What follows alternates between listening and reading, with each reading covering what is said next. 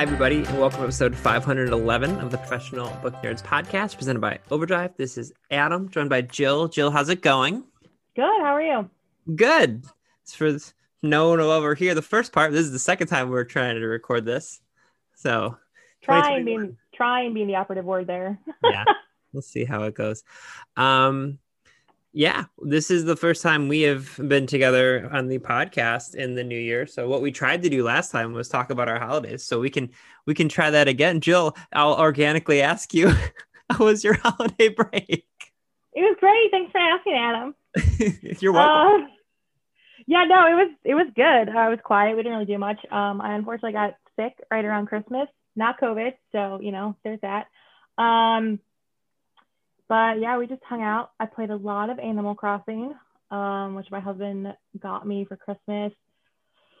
And yeah, I did. It was a lot of Animal Crossing mostly. Yeah. I have a Switch now. I don't have Animal Crossing yet, but I do have Smash Brothers, which is also taking up a lot of my time. And then lots of reading and writing. And as I have told you now a few times, I have an indoor herb garden, which I am just staring, waiting for my thyme and parsley and basil and mint and dill to come in. Mostly for cocktails, not the dill, but everything Naturally. else. Yeah. Because what else are you going to do with it? What else are you going to do with it? Yeah, exactly. Honestly, it's probably good that this didn't work the first time because we talked for like 15 minutes before we even got to books. And I know we would have gotten an email or a tweet from someone being like, your intro was so long. You guys talked about Animal Crossing and herbs for 20 minutes. We did. Which we kind of did. Not gonna lie. We kind of did. Yeah. So we thought to kind of kick off the first time we were together, we would talk about some books that we read while we were away, or some books that, in Jill's case, she's looking forward to for 2020 because she had some advanced reader copies. And then we'll touch on our own personal reading goals, because I know lots of people set their own reading goals and reading challenges at this time of year. And then, speaking of reading challenges, we will do we'll do the first of many Professional Book Nerds Reading Challenge episodes. So we're going to touch on books that were written in the 1990s. Just some suggestions for you. So, and then before we get into that, which I want to make sure I said thank you one more time because it got disappeared from the first time. We have two fabulous retired librarians who work at Overdrive, Cindy Orr and Tish Lowry, who are genuinely like some of the main reasons why Overdrive and Libby and our company exists, because they were vital in helping our CEO, Steve Potash, and his wife, Lori, kind of come up with the initial idea. And so they're wonderful and they're amazing. And they've been on the show at some point. We couldn't remember when that was. It's not like either of us used the time between recording. There was like several hours, people. Either of us could have looked it up and neither did. Neither of us did. But I want to give a special shout out to Cindy if she's listening, because she put together a huge marketplace list of 1990s books. So if you are a librarian listening and you do purchasing for your Overdrive account with us, you can go in and you can add a bunch of these books. And it was really fun to see them. So that's where I pulled some of mine from. So before we get into all that, though, do you want to talk about the arcs or the books that you're kind of looking forward to reading, and then I'll do some of my recent reads? Sure. Yeah, I didn't read really. I didn't finish any book over the holidays because it was still 2020 and my brain was struggling. Fair. But in my defense, I downloaded several advanced copies of books that I'm very excited to read that come out this year. So I'm going to share some of those. The first one is the final revival of Opal and Nev by Donnie Walton. This is another oral history about a rock and roll band. Y'all. Okay. So I did start this one. It's really good. I'm very excited to finish it. But, if you listened, have been listening for a while, you know that I love Daisy Jones and the Six. Read it like multiple times the year it came out. Read it again just recently. I love oral histories, and when the Simon & Schuster was doing a presentation of upcoming books, they mentioned this one. I immediately went to Edelweiss and put in a request immediately, and then may have also asked one of our colleagues to be like, can you ask them to send it to me, please? Yeah, so this is another fictional oral history of a beloved rock and roll duo who shot to fame in the 1970s New York. And then there was a dark, fraught secret that lies at the peak of their stardom. What more do you need to know? That's such a what a Joe book. Right? I'm so excited. It's really good. Yeah. So that's am I doing all of them or are we going back and forth? Oh, we can go What are back we and doing? forth. Yeah, sorry. Okay. We're out of practice. We haven't done a podcast together in like 3 weeks. We have not. Okay, so my first one, well, the first one I'll get out of the way one really quick because I've talked about it a million times, but I reread Lillian Bach's Fish Takes a Walk at the end of every year. It's an elderly woman who she's in her mid 80s. She lives in New York City and she goes for a long walk on New Year's Eve and kind of recounts her life in advertising, and it's delightful and I love it. But I've talked about that a million times. So the first one I want to talk about is Cuyahoga by Pete Beatty. I'm a huge fan of the website defector.com. It's all of the writers from deadspin.com before that fell into a fiery pit. They all got together, created their own website. It's wonderful. One of the writers' names is David Roth, and he writes about politics and pop culture. And he's one of my favorite people on all of the internet. This was his favorite book of the year. So that's how I was like, oh, I really should check this out. It is kind of actually an oral history as well, but it's the story of this guy named Big Sun. And it is these tall tales that these various people tell about him. And so it's set near the Cuyahoga River during the creation of the cities of Cleveland and Ohio City.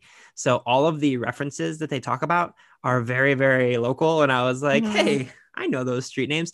But it's all about one of the bridges being built between the two cities and this guy who does these insane feats like he fights Lake Erie, or he hits a bear over the face with a whole maple tree because he wanted some syrup. Like, it's these ridiculously tall tales about a quote unquote spirit. And it reminded me, I don't know if you remember this, but during Saturday Night Live, when I was in college, there was this sketch called Bill Brasky, where all of these guys would get together, they'd be drunk, and they would talk about this larger than life character named Bill Brasky. And my roommates and I loved it. We would, after imbibing a few adult cocktails, we would do our own like Bill Brasky sketches. And it just made me laugh to no end. And that's exactly what this is. Like, there's just these tall tales. And it was just really delightful. It's very kind of pastorally in the sense that it's set in the 1800s. And so there's lots of there's a coffin builder, and there's a bridge keeper. There's just lots of, it's really entertaining, and the way it's written is really, really funny. So that's Cuyahoga by Pete Beatty. My next one, I'm not going to talk too much about because, well, you'll find out in a couple weeks. Okay, my next one is The Project by Courtney Summers. So excited for this one. So I loved Courtney's first book, Sadie, which read after one of our co-workers mentioned it on the podcast, like at the beginning of all of this back in the spring. God, that was like a year ago. Okay, anyway, the project, her new project. So Lo used to be on her own after her parents died. Lo's sister B joins the Unity Project, leaving Lo in the care of their great aunt.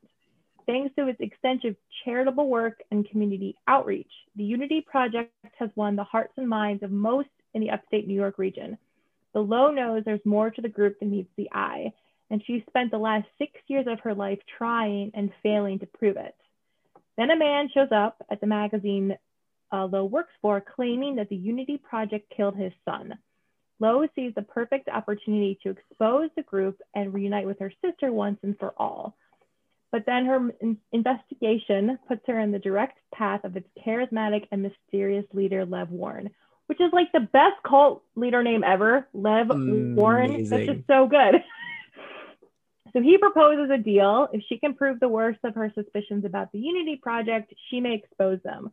But if she can't, she must finally leave them alone. And then, she starts digging, and who knows? So I'm so excited about this. I love Courtney Summers books. This comes out in February, so you got like a month, and yeah. Yeah, I think this is one we're both, Courtney's gonna be on the podcast. I think Yep. this is an interview we're both doing together. Oh yeah, I'm definitely gonna be there. Yeah, no, sorry, I should have clarified. I believe I'm going to be there as well. Oh I know you're yes. going to be there. Yeah, actually, I listened before the holiday break. I listened to Sadie as well. Actually, joked with Mallory and Bria that I thought I was the last person in like the world to read Sadie, and then they were both like, "Nope, you're one of the last three," because neither had they. But So good. I don't love true crime podcasts, but apparently love books about true crime podcasts because Sadie has a true crime podcast in it. But It does. I'm really excited about that. My next one is Beasts of Extraordinary Circumstances by Ruth Emmy Lang. I didn't realize it, but I actually listened to or read two kind of oral histories, actually, because this is sort of the same thing. This is an oral history of this person who most of the book is about when he's a little bit younger. But his name is Waylon Gray, and strange events kind of follow him around from everywhere, from town to town, wherever he lives, whether it's like a hurricane just randomly stopping or somebody being saved from an angry wolf on their like 11th birthday. There's just all these very unique things that tend to happen with Waylon. And so this book is told through the eyes of people who have gotten small snippets of their life that intertwined with Waylon, whether it's like a half sister who he lived with for a little while, or a girl that he dated for a bit, or this person who stumbles into his house later on in life and he sees that his like entire roof is made out of spider webs because he had a conversation with spiders that helped him fix his roof. And it's just really, really fun. It's very kind of like whimsical and delightful, and I really love the different ways that you see his life from all these different people.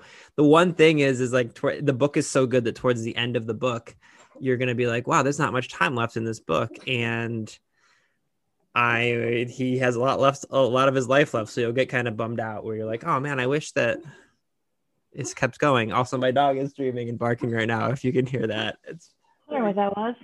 Yeah, that's my dog. If you hear like a whimpering in the background, everybody, everything's okay. My dog was dreaming and barking because he was laying with his head upside down. Anyway, everything's great in 2021 as well. So Beasts of Extraordinary Circumstance by Ruth Emmy Lang is that one. So I had one more. Did you have anything else? I have two, so this actually is fine. Okay. So the next one that I'm really excited about, which comes out in May, is called Off the Record by Cameron Garrett. So this is about Josie. She's 17 years old, and for as long as she can remember, all she's really wanted to do was be a writer. So when she wins a contest to write a celebrity profile for Deep Focus magazine, she's equal parts excited and scared, but also super ready. She is like, totally got this. Soon Josie is jetting off on a multi-city tour, rubbing elbows with sparkly celebrities, frantic handlers, stone-faced producers, and eccentric stylists. She even finds herself catching feelings for the subject of her profile, dazzling young newcomer Marius Cannon. Josie's world is expanding so rapidly she doesn't know whether she's flying or falling. But when the young actress lets her in on a terrible secret, the answer is clear. She is in over her head. So this sort of touches on a lot of like the Me Too movement and, you know, women having different, like women standing up for each other, or if one comes forward with an accusation about a man that another woman has a different kind of relationship with, and like, what do you do and how do you handle that? So that is Off the Record. Sounds really good.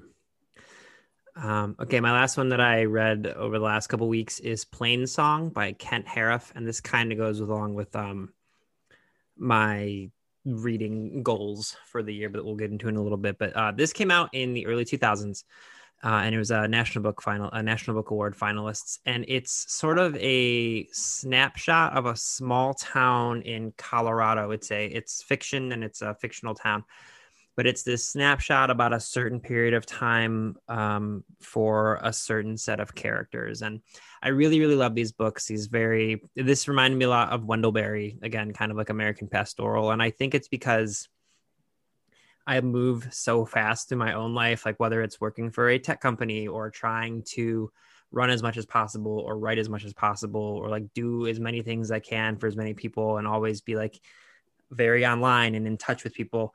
And then these books that are just sort of like, here is a certain amount of time in a small town where people are ranchers and they are teachers and they're just going through life on their mail routes and different things. It's very soothing to me. So this is, like I said, it's a story of a couple different characters. One's a high school teacher who has these two boys that he's raising alone because his mother or their mother kind of ran away from them and couldn't be a part of their life for whatever reason. And then there's also a teenage girl whose parents abandoned her after she became pregnant, and she's all by herself and trying to figure out what to do. And these two elderly brothers who are like bachelors and they live on their own dairy farm, and they don't like the way that they interact is very much like Statler and Waldorf from the Muppets, which is really enjoyable. So it's just these, like, you get these, each chapter is a different one of these characters and it goes kind of round and round. And it's one of those books where on the from the outside looking in, it's like, oh, nothing really happens. But at the same time, it's like, that's kind of the point where it's like the whole book is about this just little moment in time in this little tiny place. And I love these types of books. You know, it's weird. I love huge fantasy books where like there's life changing, altering things, but then I also like these little tiny moments in time. So like I said, this is a little bit of an older book, but it's Plain Song by Kent Harif, and it is phenomenal. So my last book that I'm looking forward to and is a little more fun. It is Tarot and Tequila by David Ross. It oh my God. out in June. It is a tequila cocktail book, but it uses the tarot cards as sort of the structure of the book. And so I started to look through it. You know, it's not like something you have to like read, you know, you can peruse it as a cookbook. Oh man, I should totally use this for the Pro Book Nerd. Mm-hmm. Yeah, there you go. So like in the beginning, so I mean, if you don't know tarot, that's okay. They actually sort of, David Ross walks you through it. So like in the Major Arcana section, she goes through each of the cards of the Major Arcana and sort of talks about the meaning behind them, like the traditional meaning, and then what he calls like a tequila meaning, which is a little bit more like a little spicy, I guess is the best way to put it. And then there's a recipe, a tequila cocktail recipe that goes with that card. And it's just a whole book of that. So that freaking rules. Drink some tequila, get a little drunk, you know, and go read some tarot cards. It'll be great. That is maybe my favorite thing I've ever heard you talk about in this podcast. Yeah, it's a really fun book. And I'm very excited for this one. Yeah. So that's one I can start using right now because I have an advanced copy. I'm gonna be like, let's try all these cocktails. Oh, that's awesome. I'm actually mad. Like I didn't think of that idea. Tequila tarot cocktail. Look, I should just do I'll just choose a different liquor. It'll be great. Yeah, I was just gonna say, just like pick like gin or vodka or whiskey or something, and just I'll be fine. You should do because you like Manhattans or old fashions? Manhattans. I do bourbons. You should do I like bourbon. Different types of Manhattans for each tarot card. I could. Yeah. I could try. You figure it out. I'll talk to Mallory. Be like, Mallory, give me some bourbon type stuff. I need some bourbon info. Listen, she finished the first draft of her book. She should have time. She should. Hi, Mallory. No, she's listening to this. Be like, can I just read just the bourbon section of your book? Like, I mean, I'll read it all eventually. Can you just send me the bourbon section for right now? Because I love bourbon. Listen, we are going to purchase and support your book endlessly. In exchange, please give us the even before arc of your book. Give us the zero draft arc. That's all we need. Yeah.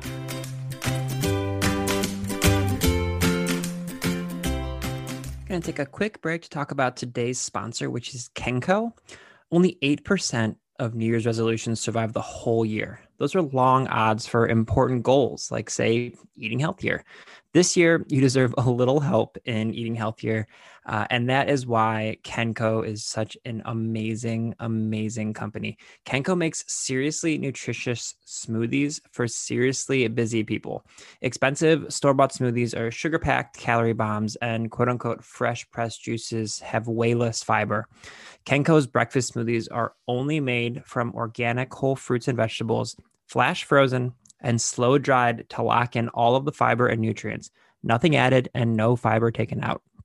Kenko smoothies are so easy to make. You don't even need a blender or a juicer or any really kitchen product. All you need is to pour the Kenko packet into water or your favorite milk. I really love oat milk personally. Shake it up and then take on your day. Go to kenko.com. You just take their quick nutrition quiz and fill out your flexible monthly order with your choice of 15 functional flavors that match your goals and taste. Each Kenko smoothie costs less than $3 and packs half the daily fruits and vegetables you need to reduce the risk of type 2 diabetes, heart disease, and some forms of cancer.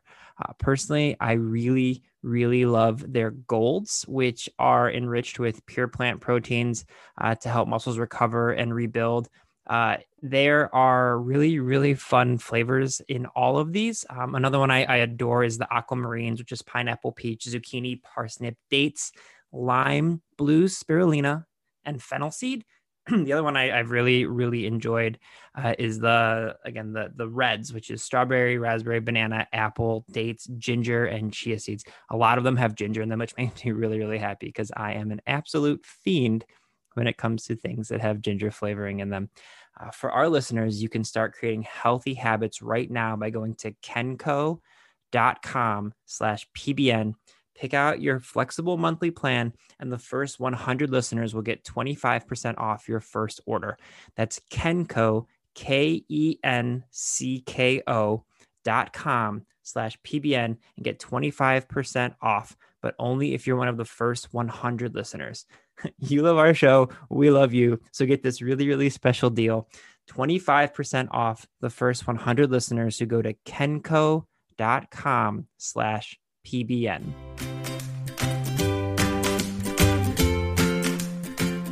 Okay, so like I said, we're going to talk about our personal sort of like reading goals now, just because I know this is the time of year where not only reading challenges like ours and reading glasses and the Book Riot one, I know people also like to put specific numbers on their Goodreads or whatever. Like everyone kind of has their own goals. So we have a few of ours. I'll let you go first, but Jill, what are your goals for reading in 2021? Okay. We'll save the one for last because it's a good one. So okay, good.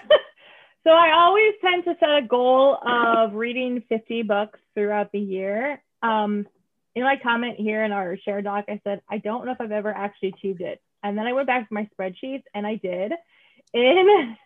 I'm sure in other past years I have too, but in 2017 and 2018, I definitely read over 50 books. So that's always just sort of like my benchmark that I use every year is to read 50 books. I don't know how people read like 100 or 200. I mean, I know how, but that isn't something I can do. 50 seems manageable. Mm-hmm. So that's always my big one, is to read 50 books. So I will say, and this is one of yours, another one of yours that I, like you said, the way that I get through so many books, I listen to a ton of audiobooks. I think I did just under 100 books last year, but like I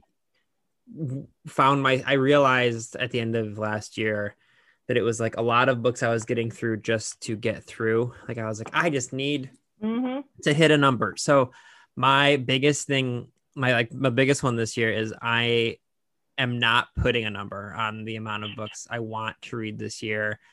My goal is really just to, I have a couple goals. Like my first one is just like to find more enjoyment in the books I pick and not worry about numbers so much. Just because, we started this podcast because we work at a book company, but also because we both love reading.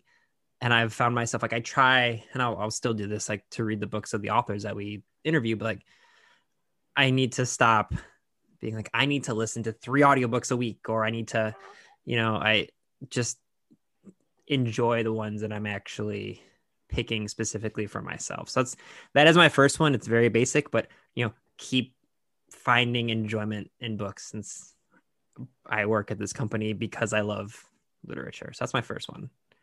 Right, because then it becomes like homework, and that's exactly. Not fun. Yes, and that's not the point of it. Not fun for anybody. Okay, my next one is to listen to one audiobook this year, because I didn't listen to a single one in 2020, which is mind-boggling to me. Wild, but I apparently really rely on those for my commute. And like when we're in the office, I tend to listen to music. I can't listen to audiobooks, and you understand this, I know, because we write, and it's hard to like write for work when you have another voice in your brain. And so I mostly listen to music, and even if there are words in it, I can usually just drown it out. So yeah, didn't listen to a single audiobook in 2020. So going to listen to at least one in 2021. Love it. My next one is, I got off Goodreads. So for anyone who, I know a few people from here follow me on Goodreads, you won't see me on there anymore, just because it is overwhelming, in the sense like I always see all the things that other people are putting on their TBR list and all these different things. And it was like, that was adding to my worrying about numbers and freaking out about what books I need to read. So off of an advice from some listeners that sent us DMs on Instagram, and thank you. I don't remember names. I apologize. But they suggested the Storygraph, which is a new service, which is similar to Goodreads, but it's just a lot more chill. So it's in beta right now, but you can sign up for it and you can use it. And then I think in like February, they're releasing an actual app. Right now, it's just a website. And then I saved the website to my phone, so it looks like an app, but it's really just, it's the website itself. But it's just more, I don't know, it's just more calm, because I don't I only see the things that I'm reading. And also, like, it does a really cool job with the way that it recommends books. Not that we need to do that, because that's sort of our job, is to recommend books to people. But like, it's interesting the way that it says, like, oh, this type of person, meaning me, tends to prefer slow-paced, longer books about these things. And it's just really interesting. Also, I want to point out the reason that the people suggested it to me is because they put our reading challenge on there. So if you are on the Storygraph and you want to do our reading challenge, and you want to have like that open and a different spreadsheet and all these different things, it's a very convenient place to be like, oh, you go in there, you check the box for whatever particular challenge you're doing, and then it's done. So that's my second one. It's a weird one, but just like to hop off Goodreads, and to, again, that really builds into the finding more enjoyment, is like not worrying about what other people are reading and what I think I should be reading, and just pick the books that I'm going to enjoy and put them on the Storygraph. So I'll put a link in the show notes if you want to see my reviews there, but I won't be offended if you don't want to either. So my last goal for the year, I don't think I'm like, is this going to be a problem? I don't think it's going to be a problem. I don't think it's a problem. But I mean, like, I'm trying to think, like, are there any big books coming out that I care enough about? No, I might make some exceptions. We'll see. But I'll clarify that. So I read 31 books in 2020, and only 2 of them were written by men.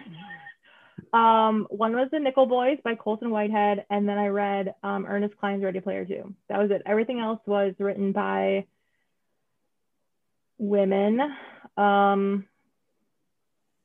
I don't think there are any non-binary authors on here. So I'm like, can I go a whole year without reading anything by man? Absolutely. So we're gonna try that. Like, by a cis man. So no books by a cis man. I might, like Colson Whitehead, I might make an exception and make it like cis white men. So like, no books by cis white men in 2021. I feel like that's a good.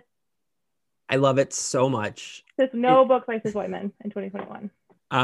It's such a good idea. And yeah, I think adding white to that, so cis white men, I think is perfect, because exactly what you said. I literally was going to be like, well, I think we're both going to want to read Colson's new book. So right. Yeah. So yeah.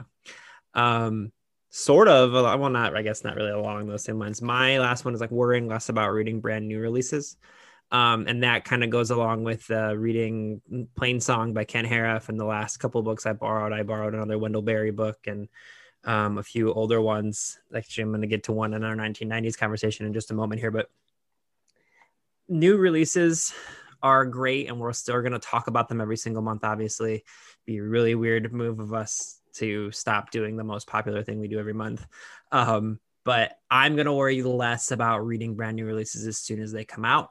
I will still promote them and talk about them and buy them and put them on my holds lists. But I'm just going to, if I see a book that I'm interested in, I'm not going to worry if it came out in 2021 or 1987. I'm just going to read the books that I want to read whenever. So that's, again, mine are very holistic, I think would be the word that our coworker Chris Moody would call it, but just like a well-rounded and find more enjoyment of the books I borrow and read and all that good stuff. So yes, welcome to the world of not caring about what our book is new or not, or what everybody else is reading. Jill, I gotta tell you, no, it's totally fine. I understand, Oh no, I was just gonna say, you gotta do what you gotta do. Feels good to be here. I'm happy to be here. Welcome. Thank you for letting me into the club. Okay, so along those lines and not worrying about new books, one of our challenges, one of our tasks is to read a book written in the 1990s. So we're going to give you some recommendations for the PBN, the Professional Book Nerds Reading Challenge for 2021, the 1990s books. Here we are. So I have two that I'm just going to touch on really quick together because I read them in high school, and they were two books as a high school reader that I read for actual class that I remember being like deeply like moved by. There's three books that I read in high school that I think like I specifically remember. The first one was Princess Bride. But then these two, I also remember being like deeply impacted by. The first one is The Things They Carried by Tim O'Brien. The Things They Carried is I want to confirm, I believe it's fictional.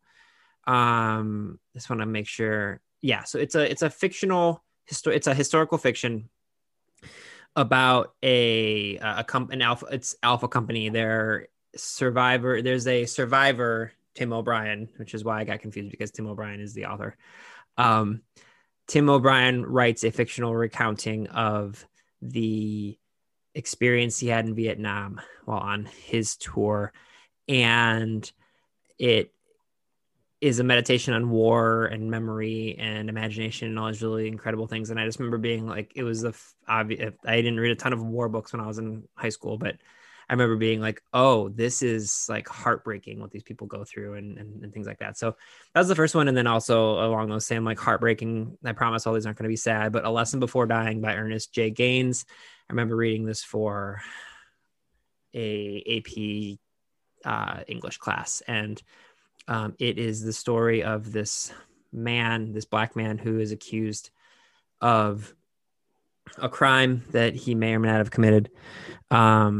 It's implied a lot that he did not commit this crime, and he's on death row. And so this is a book about this young man who returns to the South where this young black man is on death row, and like their conversations together and understanding what it means to resist and all these things. And just it is so good.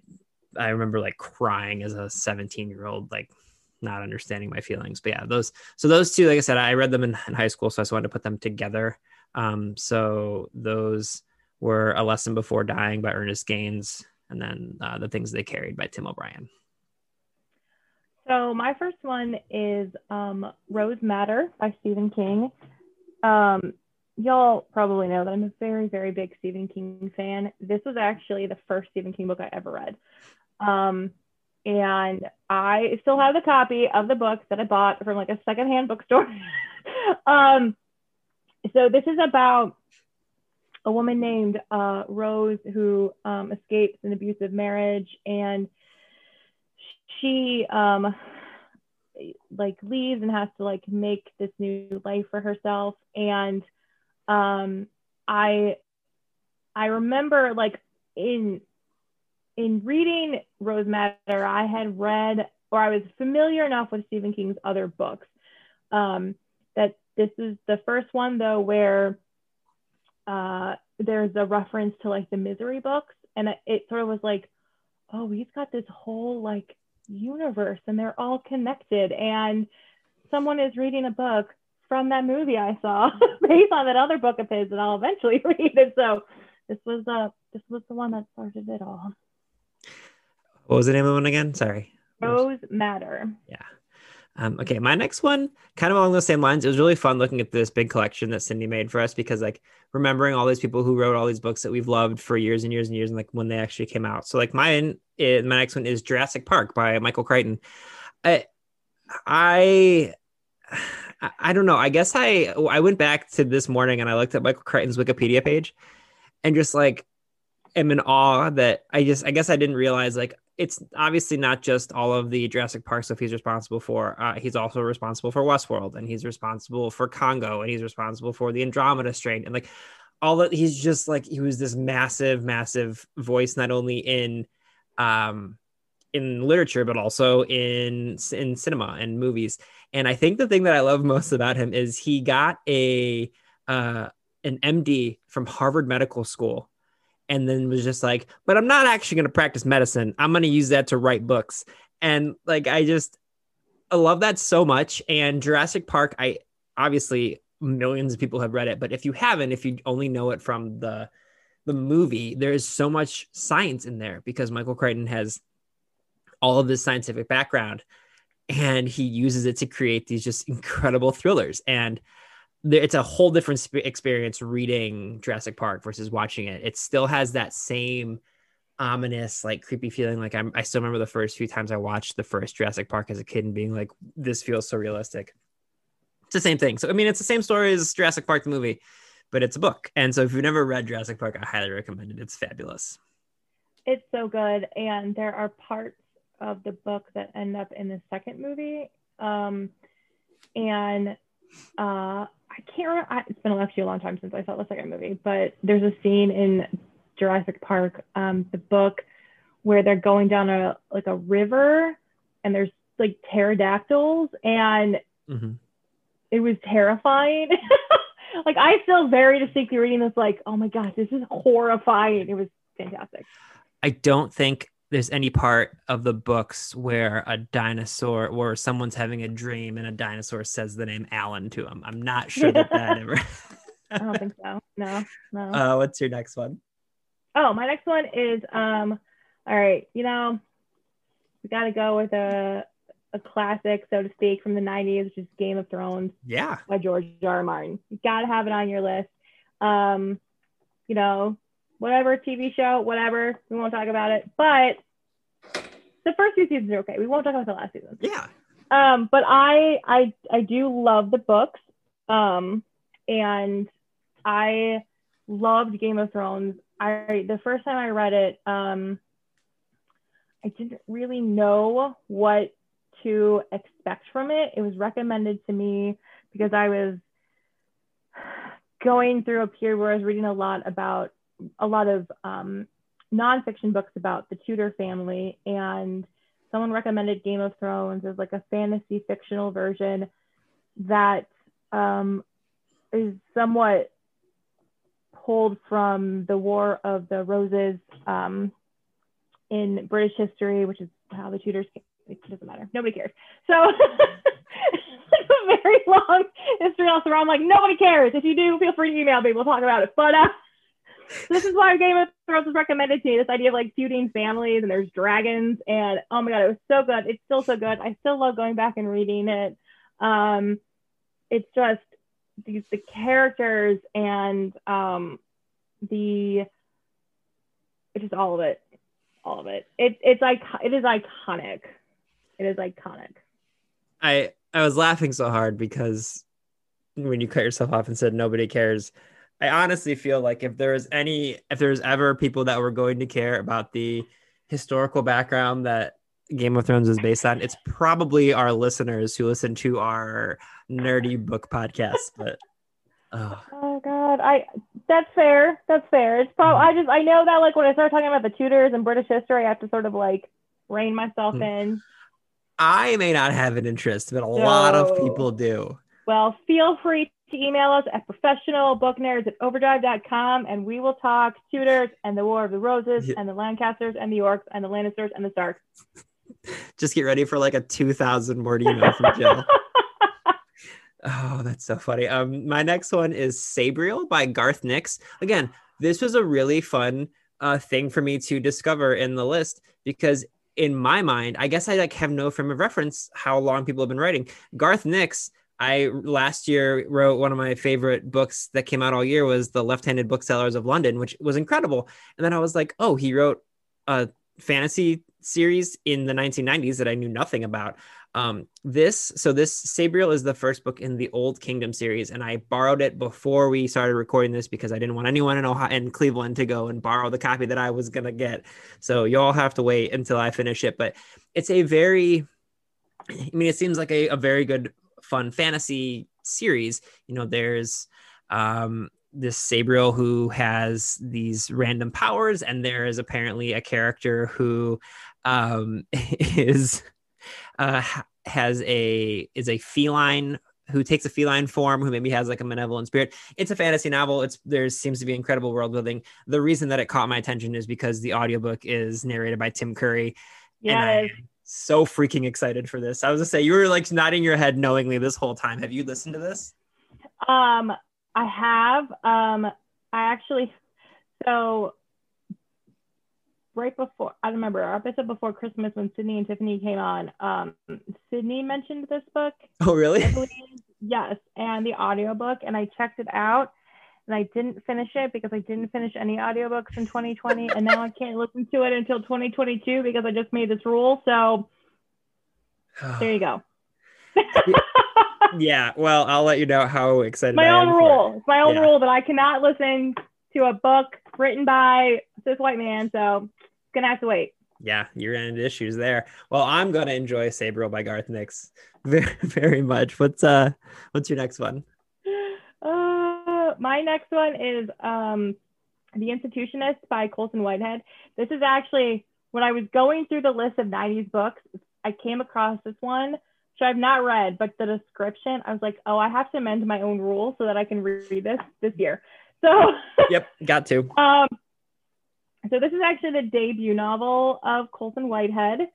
So it is a time of calamity in a major metropolitan city's Department of Elevator Inspectors. And Lila Mae Watson, the first Black female elevator inspector in the history of the department, is at the center of it. There are two warring factions within the department: the empiricists, who work by the book and dutifully check for striations on the winch cable and such, and the institutionists, who are simply able to enter the elevator cabin, question, mediate, and intuit any defects. Sounds delightful. Lila Mae is an institutionist. Oh, wait, am I pronouncing that wrong? Intuitionist. Oh my God, you're right. I thought it was institutionist as well. Wow. As soon as I read that line, I'm like, we're going to have people yelling at us when we start talking about this. But then they'll hear they'll hear and you then fix they'll hear it. me. And I have to be like, can I pronounce it correctly? Yeah, so it's intuitionist. Okay, so Lila's an intuitionist, and it just so happens has the highest accuracy rate in the entire department. But when an elevator in a new city building goes into total free fall on her watch, chaos ensues. It's an election year in the Elevator Guild, and the good old boy empiricists would love nothing more than to assign the blame to I'm going to mess this up again because like in my head, to an intuitionist, but she is never wrong. So the sudden appearance of excerpts from the long lost notebook of the intuitionist founder has also caused quite a stir. The notebooks describe Fulton's work on the black box, a perfect elevator that could reinvent the city as radically as the first passenger elevator did when patented by Otis in the 19th century. When Lila goes underground to investigate the crash, she becomes involved in the search for the portions of the notebook that are still missing and uncovers a secret that will change her life forever. This sounds amazing. I know. I can't believe I also have not read this. It's wild. I don't know how this, it's Colson Whitehead's debut. You feel like at some point I would have been like, oh, I should probably read that. Mm-hmm. Apparently not. So, yeah. Intuitionist. No wonder when I kept trying to spell it, it told me I was spelling it wrong. So I'm like, no, what are you talking about? Well, maybe it's just a weird spell. Okay. Oh, that's so funny. Apologies, Colson. My next one is The Witching Hour by Anne Rice. I'm so mad you put this on your list before me because I love this book. So I actually, okay, well then you can talk more about it than I can because I haven't read it. I just saw, I have to have at least one horror book, I feel like, in every collection that we release. And it's the first of us of the Lives of the Mayfair Witches series, but go ahead. I will let you talk about it because I haven't read it yet and I'm just excited to enjoy it. So The Witching Hour by Anne Rice. Jill, what are your thoughts? So, fun fact, I read this at church camp, which probably says a lot about me. Okay. So obviously y'all know Anne Rice. Probably you know this, that she wrote Interview with the Vampire and all the vampire books. So the Mayfair Witches book, starting with The Witching Hour, is about a family of witches living in New Orleans. And it sort of goes through, there's a section of the book that lasts for like, it's a big book. There's a section that lasts for like hundreds of pages of like the entire history of the Mayfair family. And so this covers 4 centuries of witches and sort of from like where they started in Europe through their time, you know, here in New Orleans, plantations in the South. And oh, it's so good. It goes into, you know, they're witches. There is naturally a somewhat devil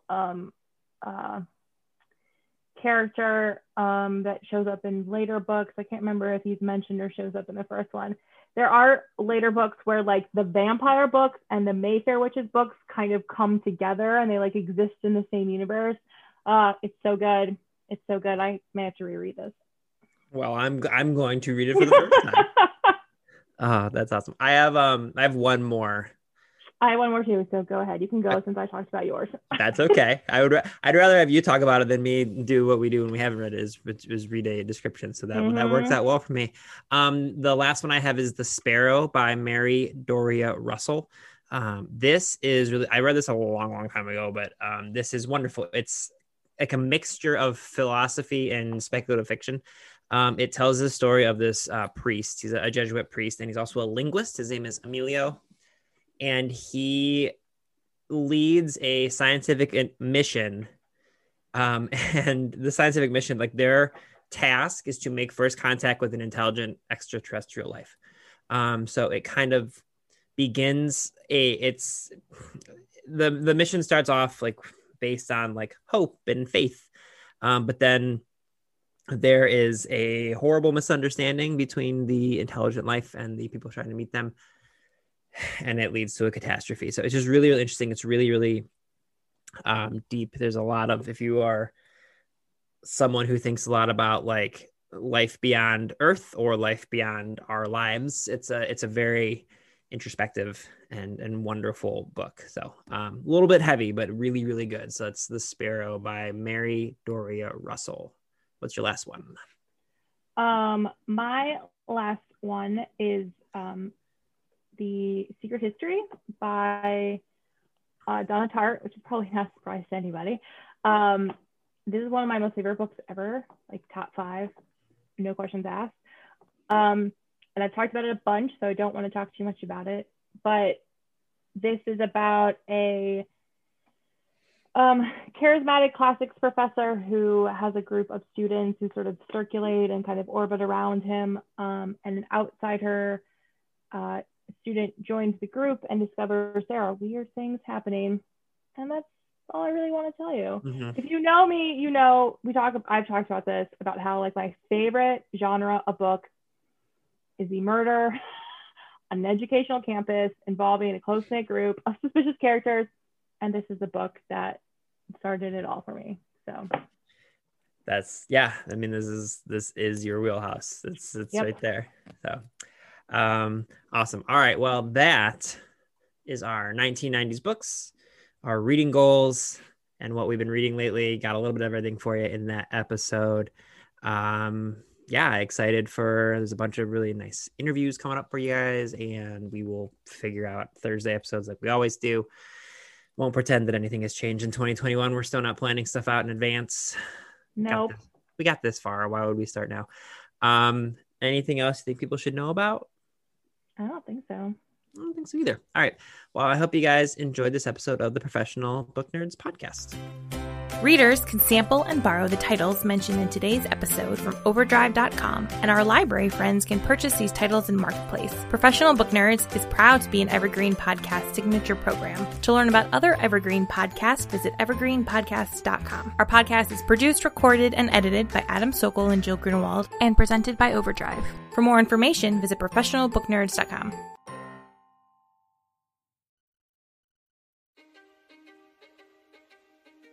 History is complicated. The story of human progress is long, messy, and riddled with controversies big and small.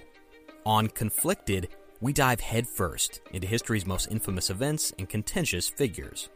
We try and untangle the good from the bad, the fact from the fiction, and the monsters from the misunderstood. Was Genghis Khan a murderous butcher or a civic pioneer? Did the Allied powers go too far in firebombing the German city of Dresden at the twilight of World War II? And how did the Marquis de Sade acquire such a sinister reputation? And was any of it true?